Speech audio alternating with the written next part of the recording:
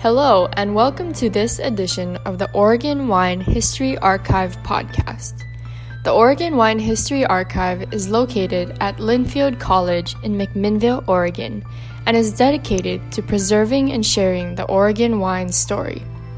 This podcast will share these stories through oral history interviews we've conducted throughout the industry. Please enjoy these stories. Hi, my name is Rich Schmidt. I'm here at St. Joseph's Winery in Canby with Carl and Tara McKnight. It's January 22nd, 2019. Thank you both for joining us today. We're going to start you off by asking, why wine? Wasn't my choice, it was my parents' choice. So they started the winery back in 1983 was the first year that we were bonded, or it was the first year, it was the year that we were bonded as a winery. And it wasn't such a popular thing back then. I was going to high school and I can remember we had a father-daughter dinner dance and fundraiser. You know, the good Catholics, they always have the wine and beer and everything. And I'm like, Dad, please don't tell anybody what we do. But now it's kind of like, yeah. I married into it. I got in the old-fashioned way. Nice. What were you doing before getting into wine? I was in the beer business for many, many years. And I met Tara at she worked for a distributor of fine Gallo wines and Miller beer. And I worked for Miller beer. And I came out for a sales meeting and we met, and the rest is infamy. Did you ever consider doing anything besides wine, or did you ever expect to do something else? I actually started out at the university in engineering and thought after a couple classes like, oh no, I don't want to do this the rest of my life. And you know, my parents were in the industry, and back then it was pretty fun. Mm-hmm. It still is a lot of fun, but there were not as many regulations and rules back then. Good people. Going to the state fair was like a reunion of all the winemakers in Oregon. Mm-hmm. You know, there were like 25, 30 wineries at the time. So then I pursued marketing and I wanted to get experience on the sales end of it. Mm-hmm. And so I went to work for a distributor after college. And the plan was always to come back to St. Joseph's, yep. Or was that okay? Yep. What was your parents' reaction to that? They loved it. Yeah, my brother was studying viticulture, mm-hmm. and so he still maintains the vineyards, and so I'm here with Carl helping run the winery. Yeah. Tell me about some of the kind of early memories you have. You talk about being fun in the 80s as a child in the wine industry. Tell me about some of the early memories you have. My brother was not 21, and we would go to festivals, and he'd be in the back opening bottles as fast as we could. Like at the Newport Wine and Seafood Festival, I had a little company car, a Dodge Colt, a little hatchback, and they called me. The festival was usually Friday, Saturday, Sunday, and they said, bring more wine. So I loaded up that little Dodge Colt. It was just bottoming out, and I think I had like 20 cases of wine jammed in there and drove to Newport on Friday night for the rest of the weekend. And it was just bustling times, mm-hmm. You know, small intimate tasting rooms, and we started the first grape stomping festival in Oregon, and we made it a harvest themed event, and my father wanted it to be very traditional, and so you have to have a young maiden stomp grapes, mm-hmm. and so nobody wanted to do it in the crowd, and so he grabbed me. So I was the grape stomper for quite a few years. And now, you know, it's so popular that people clamor to do it. So, but yeah, fun festivals and good times. Sure. You didn't have a lot of neighbors around here, at least doing other wine as well. So did you have a lot of experience going to other wineries, other tasting rooms at the time? No, it was mostly meeting people at festivals and at fairs, and going out to dinner after events, long hours. I do have a memory of when we first started. We planted back in '78 and '79, and we wanted to start making wine right away. Well, we had to wait for our grapes to be mature, so that took 3-4 years for a baby crop to come on.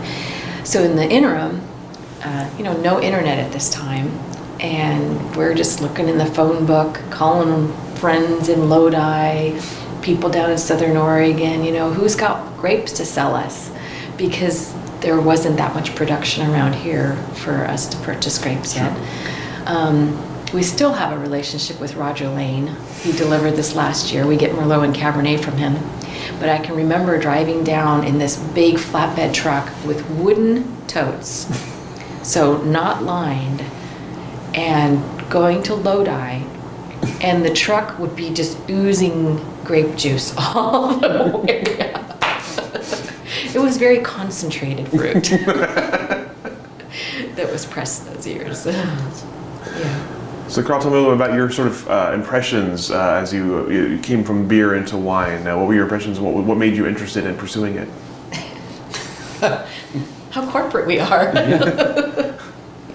I don't know. What did well, we've been married 26 years, so that would be the reason I got into it.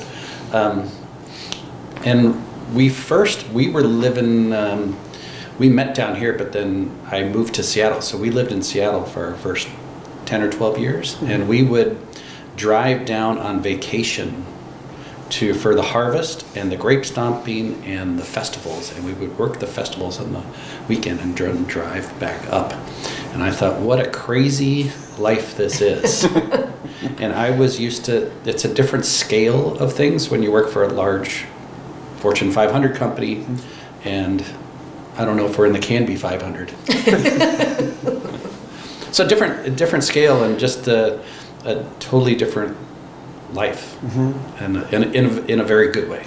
What was it about it? Was there something specific that attracted you? Was it working with your hands? Was it being outside? Was there something that kind of made it palatable to you? So my earliest memories are driving down to Astoria, and Tara was working the festival, and I am trying to convince her that I'm the right person. So I drove down to Astoria, and I was amazed that was not used to wine. I grew up in Florida, so there's not the wine culture that it is out here. And I couldn't believe that people would go in 25 to 30 degree raining weather to this festival and have such a great time in a tent. With the wind blowing. With the wind blowing, and that was the highlight for the year. And I thought, this is a good thing. And just that people are so proud to be able to grow something and then make something and then have people enjoy it, which is a nice way of life. So as you started working more at St. Joseph's here, how did you sort of develop your roles and what you needed to do, what you wanted to do, and kind of integrate into the team here? That's kind of for both of you. Well, when we lived in Seattle, we were exposed to a lot of Eastern Washington fruit. And coming back down here, it was Pinot Noir. We love Pinot. And this is an estate winery. But and my parents were very welcoming, and they wanted us to come and help with the business. But at the same time, we couldn't just walk in and, take over the business. And that wasn't our intention either. But we did want some autonomy, and we brought a little bit of diversity, and we have our own brand that we started. Just so that, it's kind of hard to work with your parents and live so close by to your parents sometimes. So that gives us our own little outlet, to say. What about you, Carl? What kind of role did you fill as you started? It was, I don't know, a long time ago now, 15 or so years ago. We were still living in Seattle. We came down one Thanksgiving, and I had just taken a new job, and we were going to move to Phoenix, where it's nice and sunny. And it was Thanksgiving weekend, so the weather's little moist and chilly. And we were here, and it's Thanksgiving weekend, so the tasting room's busy. And our kids were little, and we were thinking, gosh, if we move to Arizona, nobody ever moves back from Arizona. Once they go down, they never come back. And we had this chance to come in and take over a family business or be the next generation of a family business, which doesn't happen that often in America, and certainly not in the wine business. So for us, it was a drastic kind of decision, and it took us 3 or 4 years to make it happen. Mm-hmm. And all along, her parents were in their 60s then and always hardworking. And so Tara knows how to organize things and keep things in line. And my job was more marketing based. Mm-hmm. And so that was a good fit. And then we figured somebody ought to know something about wine. So one of us has to go to winemaking school, or viticulture school, which ended up being me. And so the roles kind of evolved. As it started that I was Josef's lackey in the cellar, and you know, he had to show me what a hose was and a tank was and all that good stuff. And then Tara organized the tasting rooms, and it's just kind of evolved. Mm-hmm. And we're a small operation, so we each wear multiple hats every day. Of course. And it's an interesting life. Where did you go for winemaking school? So at first I did, while I was still working a corporate life, I did online at UC Davis to learn all the basics. I did that for a year. And then after I left corporate life, I went to Chemeketa for the 2-year winemaking program, and then the 1-year viticulture program. And I think, you know, bulk or a vast amount of Oregon winemakers have gone through the program. It's a great program. Aside having to take college chemistry again, it was really good. So you mentioned the second label, Pheasant Run. Tell us about sort of how and why and that started, how you got it off the ground, and sort of what your goals were with it. You can answer that. Well, as Tara mentioned, when we lived in Seattle, and it's predominantly what people are drinking are Eastern Washington big jammy reds, which is the opposite of what's grown down here. So bigger fruit, lower acid, and it's a nice thing to have in the wintertime. And it's also a product that her parents, and particularly her dad, do not care for the New World style. And here we're more old school. And when we got into the business, we had run our own businesses, so we wanted to do some things a little bit different from the family.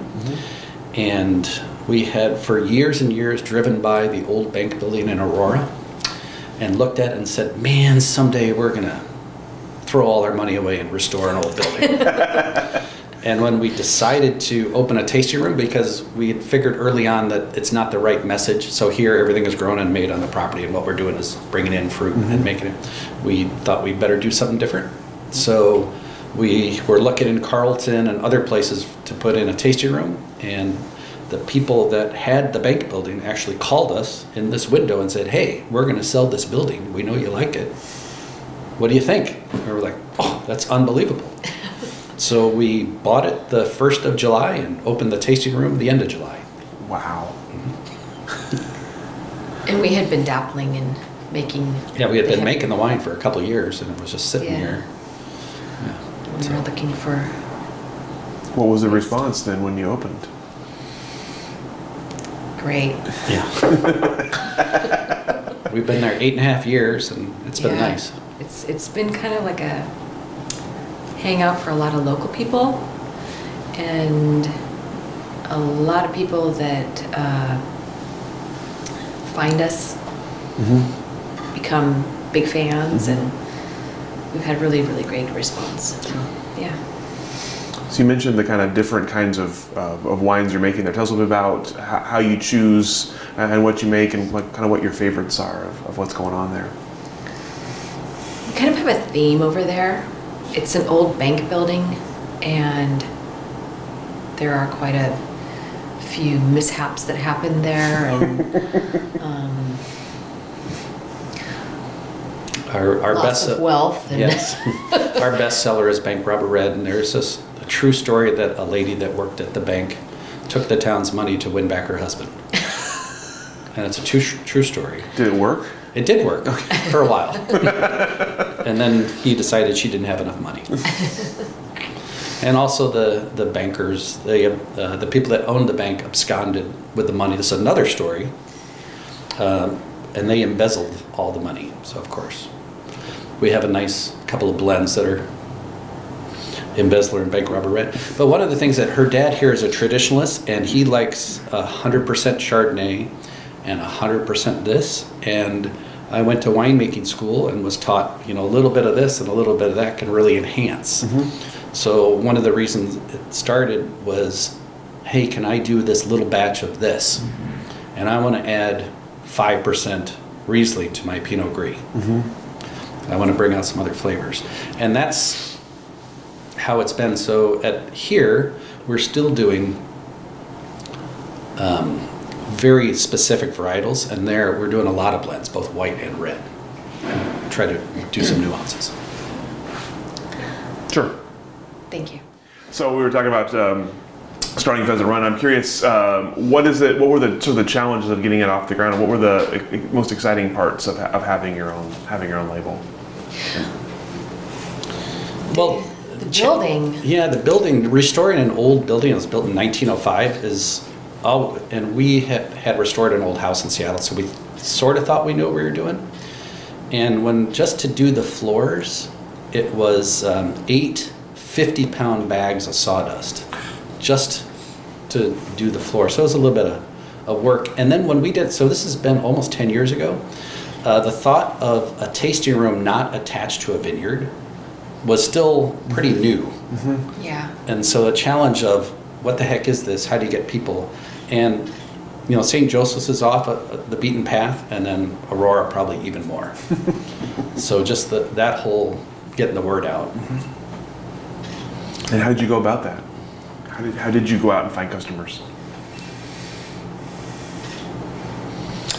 That's a good question. I don't think we had any customers for a year.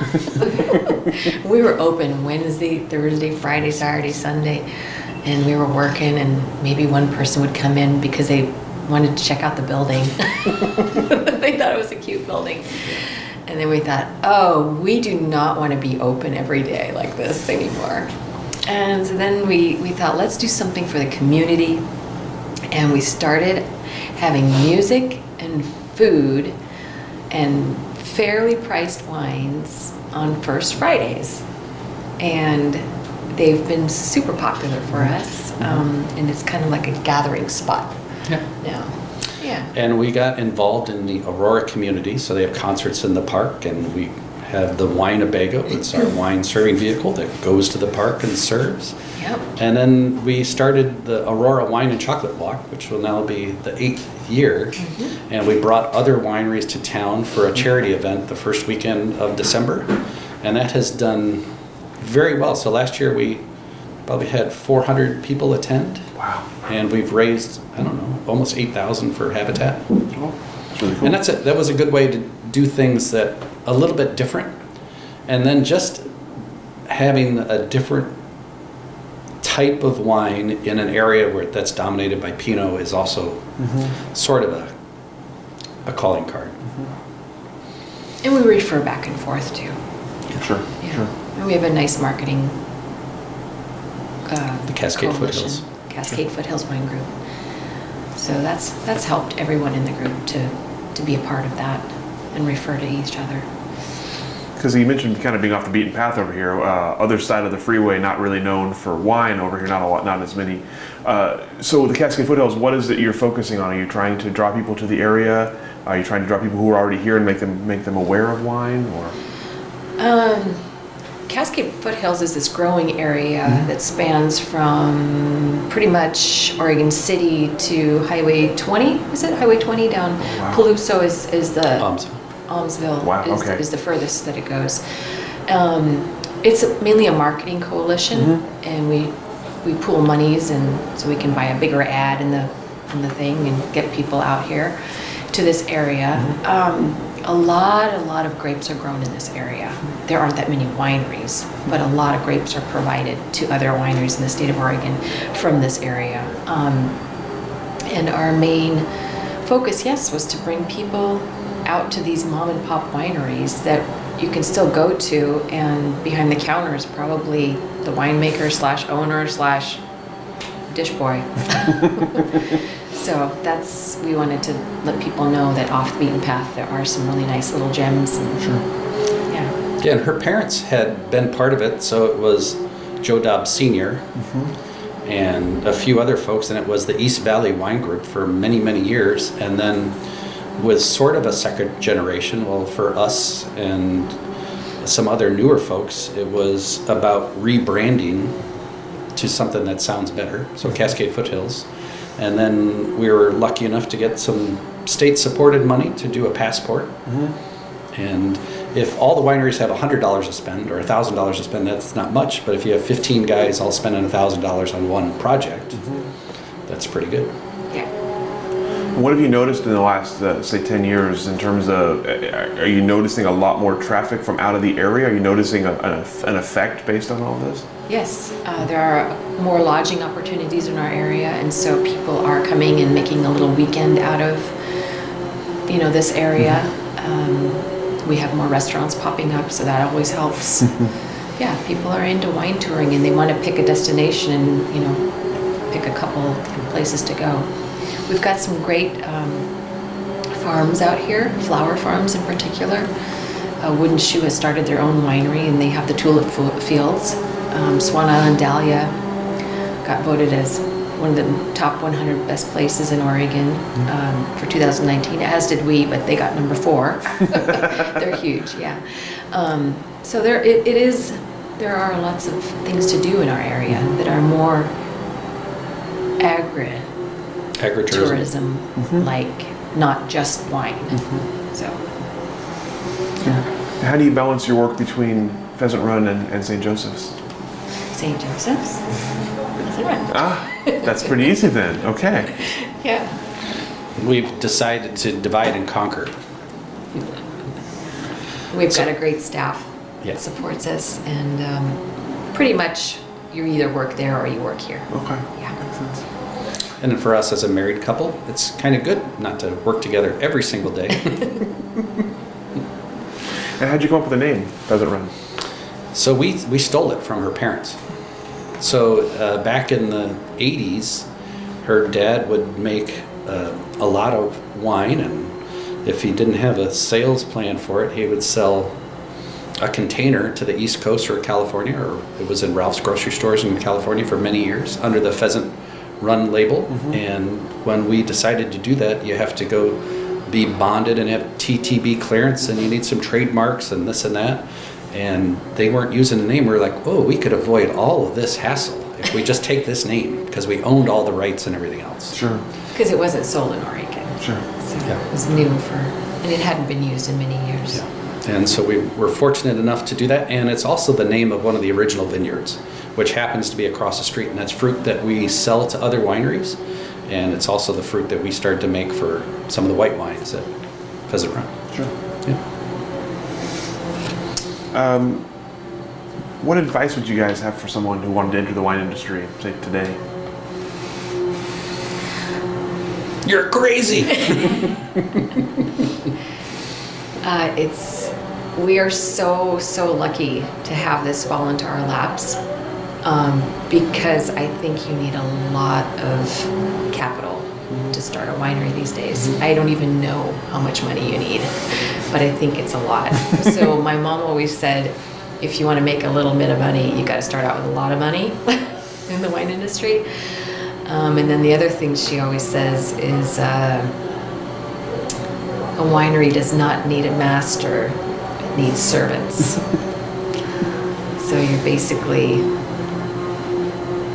you're always working, but you gotta love it. And what's not to love in this industry? It's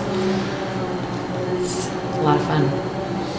Yeah, we're very fortunate to be able to have a family business to help, which was already very solid, to just tweak and help grow. So that doesn't happen that often.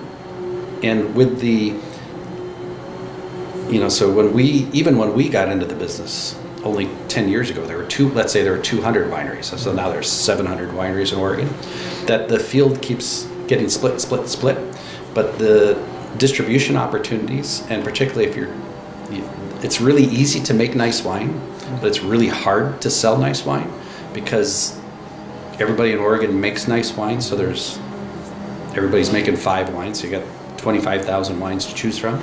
So to get out of the pack can be, I think, a little bit challenging, even for us, and particularly with the places that sell wine being smaller in number. So Safeway and Albertsons are one decision maker. Fred Meyer, which was everybody's best customer, that decision is made in Cincinnati now. So they, instead of having 200 Oregon wines, they have 20. So that's the hard part of the industry, is how to get your wine to market. And even for us, so we were named one of the top 100 destinations in Oregon. Even we struggle with our distributor with, why do we need to sell your wine? I have Joe Smith's wine. And the big guys are getting bigger, and that's a challenge for the industry. Yeah. What do you see as the possible solutions to that, or the possible what that's going to cause, the changes that's going to cause? I don't know, because even when you go to a restaurant, they have certain profit margins that they need to have, and it's really hard to spend. Oh, excuse me. Controversial part of our philosophy. Yeah, it's hard to spend, $12-15 for a glass of wine. I think until, maybe it's never going to happen, but Oregon needs to have a big guy to have a really good affordable price point to get people into supporting Oregon wines in their restaurants. Sure. So let's talk about Oregon then, as long as we're on that topic. Where do you see the future of Oregon wine? Obviously, you talked about the changes you've seen, even in the short time since you've owned. What do you see in the next 10, 15 years?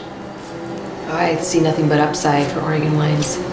Yeah, they're just so different. They're eclectic. We've got so many different styles of winemaking in this state. I think people are noticing it. Yeah. They know what France tastes like. They know what California tastes like, and Chile and Argentina. And Oregon is kind of like, ooh, all different. Yeah, one of the things that makes Oregon great is we have really high acid in the wines. We don't have to add the acid, which makes the wines distinctive. It cuts through the fat and food. It adds a little bit of flash. And we have a lot of people like us that have 50 acres of grapes. Well, that sounds like a lot. In California, people would laugh at us. And so we have a lot of small producers making nice wines, which is tremendous upside. And if the climate gets warmer and the Pinot Noir gets darker and a little bit more alcohol, that's not going to hurt ours. It's probably going to open a window for some other varietals as well. So, and the tourism thing, it's big. A beautiful spot in the world. Yep. Yeah, visit, don't stay, right? Yeah. What are some of the varietals you're working with that particularly excite you? So we have Syrah here that we've had for about 20 years, and in the last few years, because we've had warmer weather, our Syrah is darker than the Walla Walla Syrah I brought in. Wow. Which it's Willamette Valley Syrah, so we're pleasantly surprised. And is that helpful for the global world? Well, it's helpful for that part in the vineyard, I can tell you that. And then we also have done Gamay, and these are cuttings that I did at viticulture school, and we've had those for about 6 years now across the way. And so it's Pinot Noir is great, and it's beautiful, and sometimes people want something a little bit more fruit forward, a little less finesse. And so both of those kind of fit the boat. And we also have been making Gewürztraminer since Joe planted Gewürztraminer and Chardonnay, and those are both kind of back in vogue in Oregon, and they're both very aromatic and they're both clean, and it's nice to know that the things that Joe did 40 years ago are still popular today. What about the future for you guys more personally? What about the future of St. Joseph's and a Pheasant Run? What do you see/hope for the next 5, 10, 15 years? We're hoping that Kendall Jackson guy is going to return our call. I'm just kidding.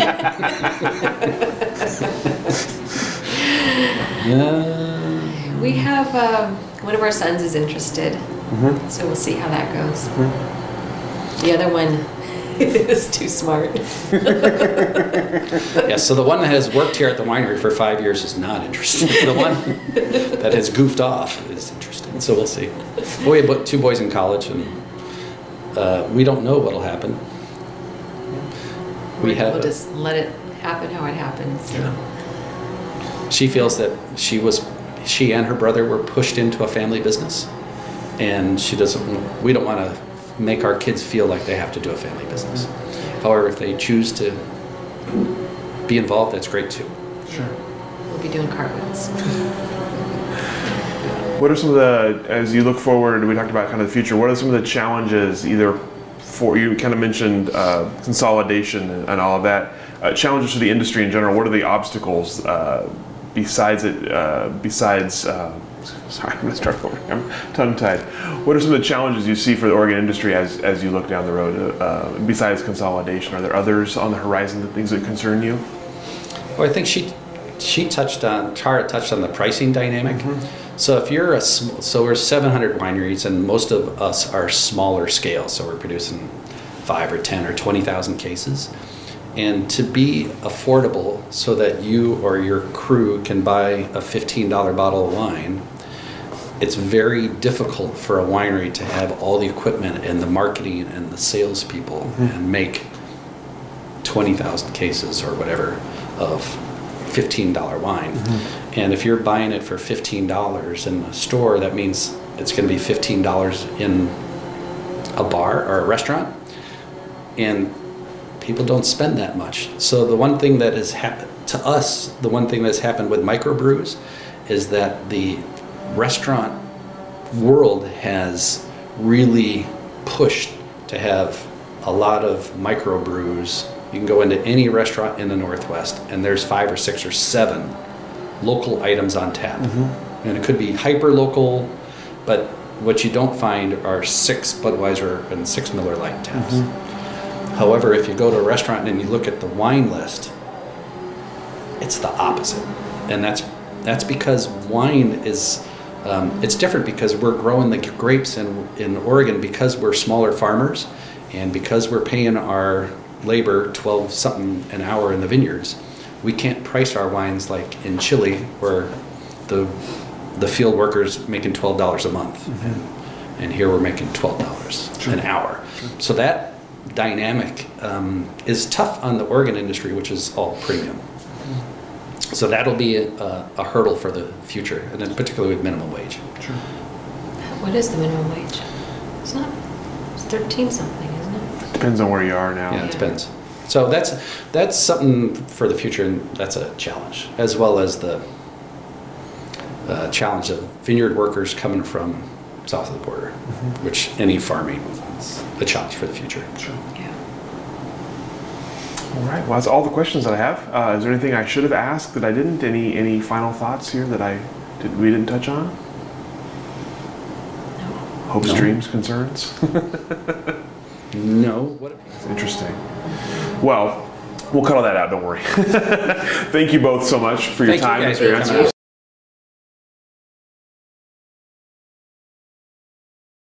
Thank you for joining us for this edition of the Oregon Wine History Archive podcast. And thank you to all the supporters, partners, donors, and interviewees who have made our project a success. Be sure to check out our website at OregonWineHistoryArchive.org for more interviews, plus photographs, wine labels, and more. And stay tuned for more interviews as we tell the story of Oregon wine.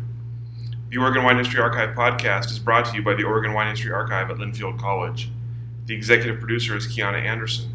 Producers are Rich Schmidt, Rachel Woody, Stephanie Hoffman, and Camille Weber. And a special thanks to all the Linfield Archive students who have contributed to these oral history interviews over the years.